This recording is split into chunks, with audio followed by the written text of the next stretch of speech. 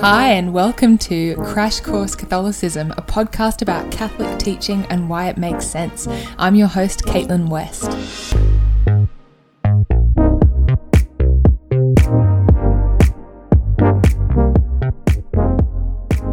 Hello, and welcome to this introduction to part 2 of the Catechism. So, we have done part 1, which is the Creed, and now the second part of the Catechism is on the sacraments. So there are 7 sacraments in the Catholic Church, and these are baptism, confirmation, communion, confession, marriage, holy orders, and the anointing of the sick. Now, we're going to spend the next kind of 7-ish episodes unpacking each of those sacraments, but today we're just going to go over the kind of general overview that the Catechism gives of the sacraments and liturgy, what they are and why we have them. And this will introduce some of the kind of key ideas that are going to sit under the next few episodes. So the Catechism begins this section by introducing us to a fun new word, and that word is liturgy. So, okay, what is liturgy? It is the official public worship of the Church. So to quote the Catholic Encyclopedia, it covers all of the official services, rites, ceremonies, prayers, and sacraments of the Church. So basically, it's the stuff that the whole Church officially does together, as opposed to the kind of private devotions that we might do at home. Or, maybe stuff that is public but that isn't official. So for instance, if you and your friends meet in the parish hall for a prayer group, that's totally fine, awesome, but it isn't liturgy.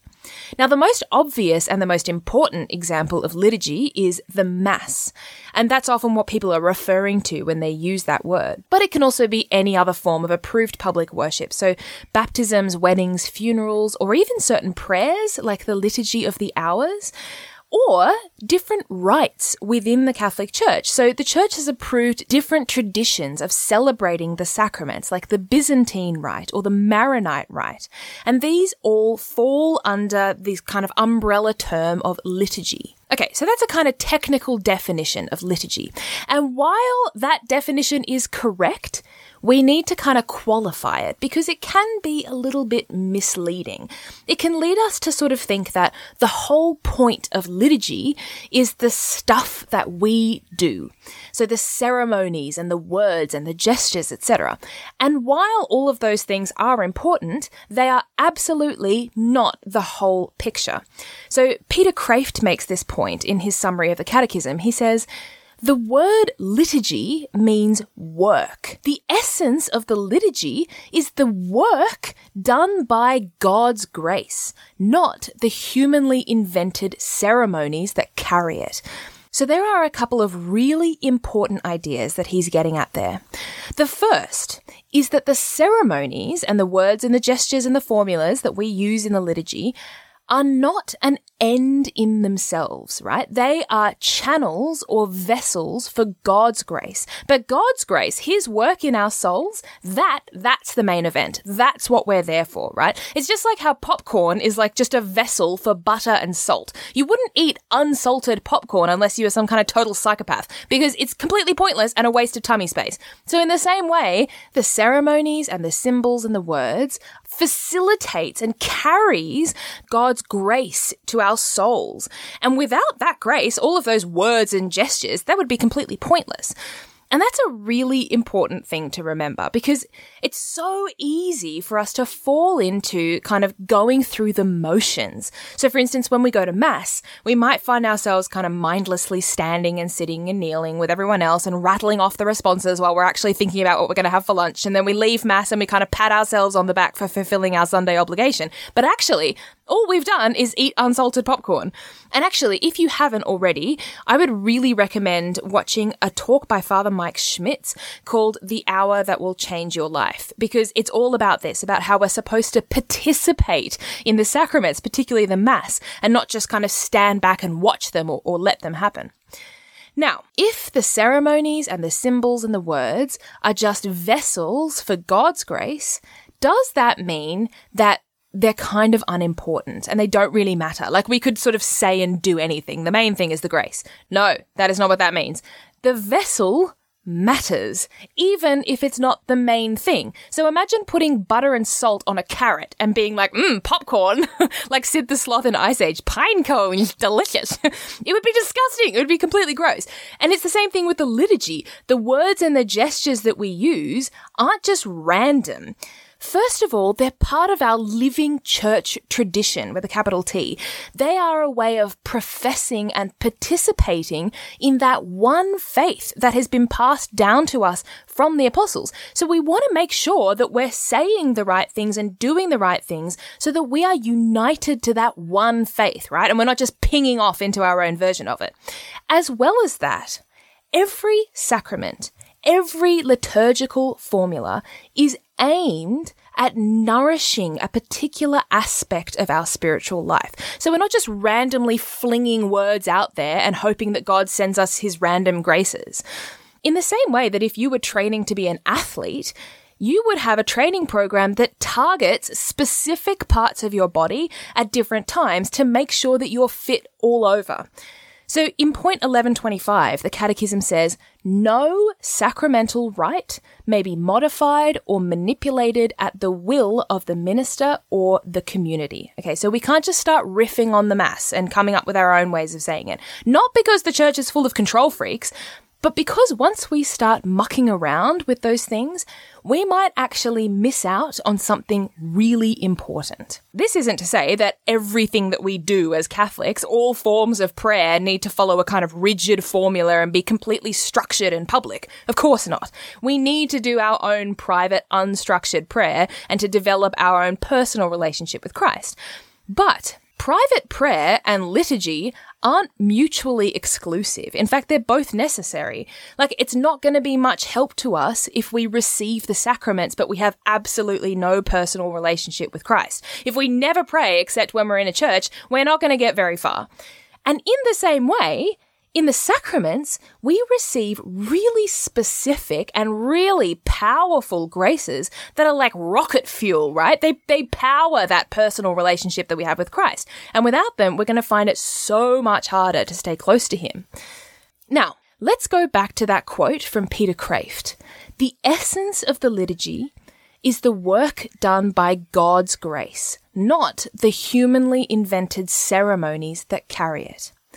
So the second point that he's making here is that the most important aspect of liturgy is God's action, not ours.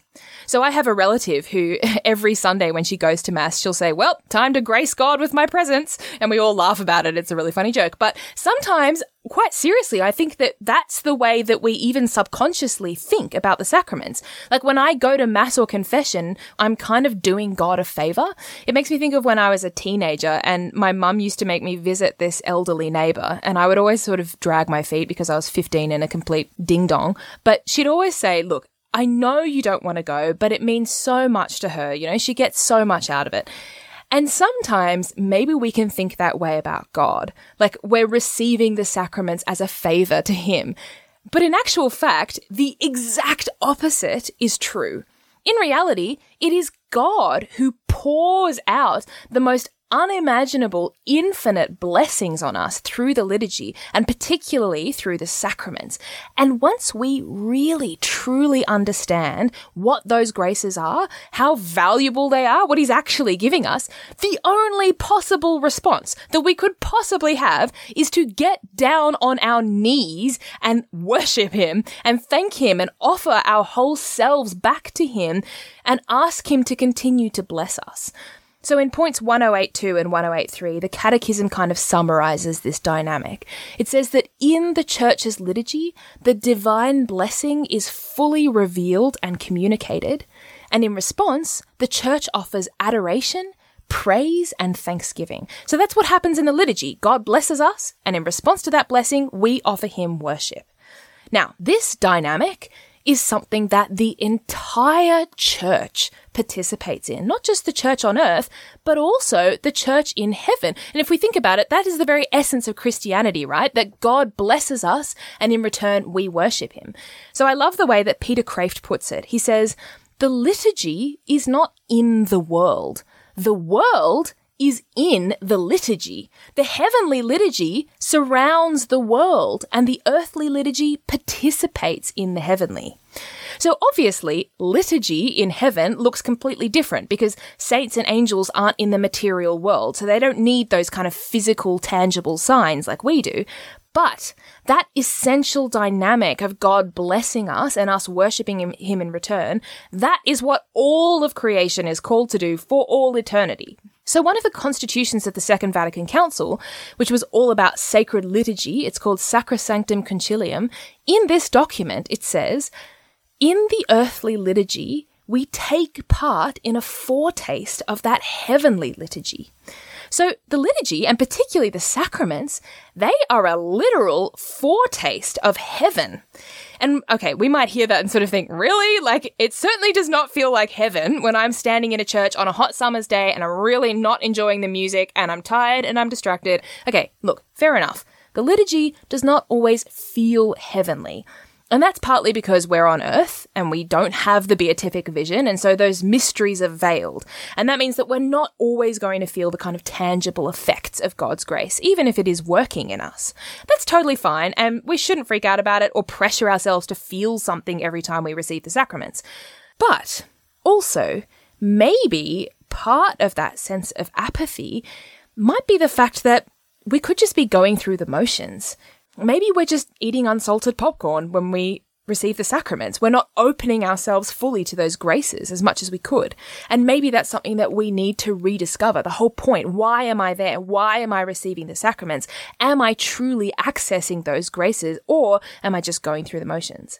Now, at this point, you might be thinking, Caitlin, you have mentioned sacraments about a bajillion times in this episode, but you haven't actually at any point told us what a sacrament actually is. Good point. Let's do that now. And it's important that we understand what a sacrament is. In point 1113, the Catechism says, the whole liturgical life of the Church revolves around the Eucharistic sacrifice and the sacraments. So basically, if liturgy is like one of those chairlifts that you see on a skiing slope, the sacraments, they are the pinnacle of the mountain that the liturgy brings us to. The sacraments are those key points in the liturgy where very specific and extremely important graces are poured out on us, and these graces purify and sanctify us. So Pope Pius XII, in his encyclical Mediator Dei, defines sacraments as special channels through which people are made partakers in the supernatural life.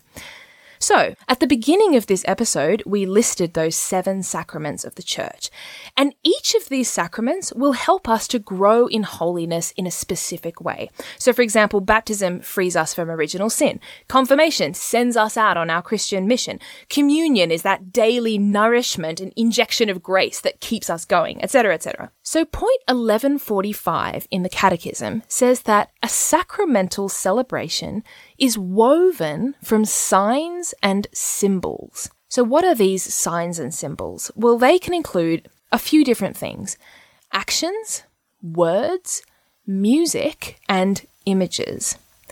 Now, these signs and symbols are necessary because, as the Catechism continues, in human life, signs and symbols occupy an important place. Humans express and perceive spiritual realities through signs and symbols. They need signs and symbols to communicate with others through languages, gestures, and actions. So in a nutshell, human beings need tangible things. Like, imagine if you went to a priest and you said, "Oh, can you please baptize my baby?" And he went, "Yep, he's baptized now." And you'd be like, "What? When? How? I didn't see anything." So we need the words and the water as tangible signs that God's grace is acting in that moment. So in the next few episodes, we're going to see this. When we look at each of the sacraments, we'll see that every single one of them uses signs and symbols, and that's something that's common to every sacrament. Now, at the very heart of Christian life is the reality of Christ's death and resurrection. And we know this, right? This is what everything revolves around and comes back to. The fact that Christ died for us and rose from the dead, and in so doing brought us into relationship with God and made it possible for us to spend eternity with Him in heaven. So we see the centrality of this mystery of Christ throughout the whole of the Christian liturgy. First of all, we see it in the Eucharist, which the Catechism in point 1169 calls the sacrament of sacraments. The Eucharist is so important precisely because it makes Christ in his glorified, resurrected body truly present to the whole church every single day through the Mass. So this isn't just an idea that is 2,000 years old and that we kind of call to mind. This is something that the church continuously makes truly present to us every single day. As well as this, every single week on a Sunday, the church specifically celebrates Christ's resurrection. And then if we zoom even further out, we see that every year the church has what we call a liturgical calendar, which is centered on that feast day, which the Catechism calls the Feast of Feasts, which is Easter, right? The Easter Triduum, the death and resurrection of Christ. And this is the beauty of the liturgy and the liturgical calendar, that it's not just that the church has a rigid structure for its own sake, it's that the church is a mother who constantly nourishes us and never ever lets us forget the most important things about who we are and where we're headed. The whole of the liturgy, all of the sacraments, they are all ways of helping us to receive God's grace and orienting us towards heaven. Now, one final point before we wrap up is about sacred spaces. In point 1179, the Catechism says that the worship in spirit and in truth of the new covenant is not tied exclusively to one place. The whole earth is sacred and entrusted to the children of men. So basically, we can worship God and pray to him anywhere. We do not have to be in a church in order to pray. However, if we return to that idea that human beings need tangible signs, we can see how sacred spaces remind us of the sacredness of the thing that we're doing. So when it comes to the sacraments, and particularly the Eucharist, it's super important that we set aside specific spaces where we can gather. And these spaces, as the Catechism says in point 1181, should be in good taste and a worthy place for prayer and sacred ceremonial. They should show Christ to be present and active in this place. So the places where we worship should remind us that God is truly present here, that we are standing on holy ground. And that's why so many cathedrals are so magnificent and so ornate. Not because the church wants to show off her wealth or to sort of seem imposing, but because that magnificence reminds us of heaven and invites us to contemplate the heavenly mysteries. And we can say the same thing about every other aspect of liturgy. The music, the gestures, the sacred vessels that we use. Each of them should remind us of the sacredness of what is happening in front of us. Now, that doesn't mean that the way the liturgy is celebrated has to be to my personal taste. There's more than one way of being reverent. And it doesn't have to make me feel amazing every single time. But the biggest, most awful mistake that we can make is to have a kind of casual, informal attitude in the way that we celebrate the sacraments, and particularly the Mass, in the name of making it accessible. Or even worse, to try to make it kind of exciting or a little bit different, trying to kind of jazz up the Mass, as though the congregation needs some other incentive other than the literal presence of actual God to be there. And that does not mean that the sacraments should be completely inaccessible, or that every Mass has to be a high Mass. But the liturgy can be clear and simple while still being absolutely reverent and drawing us into the contemplation of the mystery of God. Okay, great. So this was a slightly shorter episode because we're basically just doing an overview of ideas that we're going to spend the next few episodes unpacking. So next week, we're going to start with the first of the sacraments, which is baptism. In the meantime, I hope you have an excellent fortnight, and I will see you soon. Bye.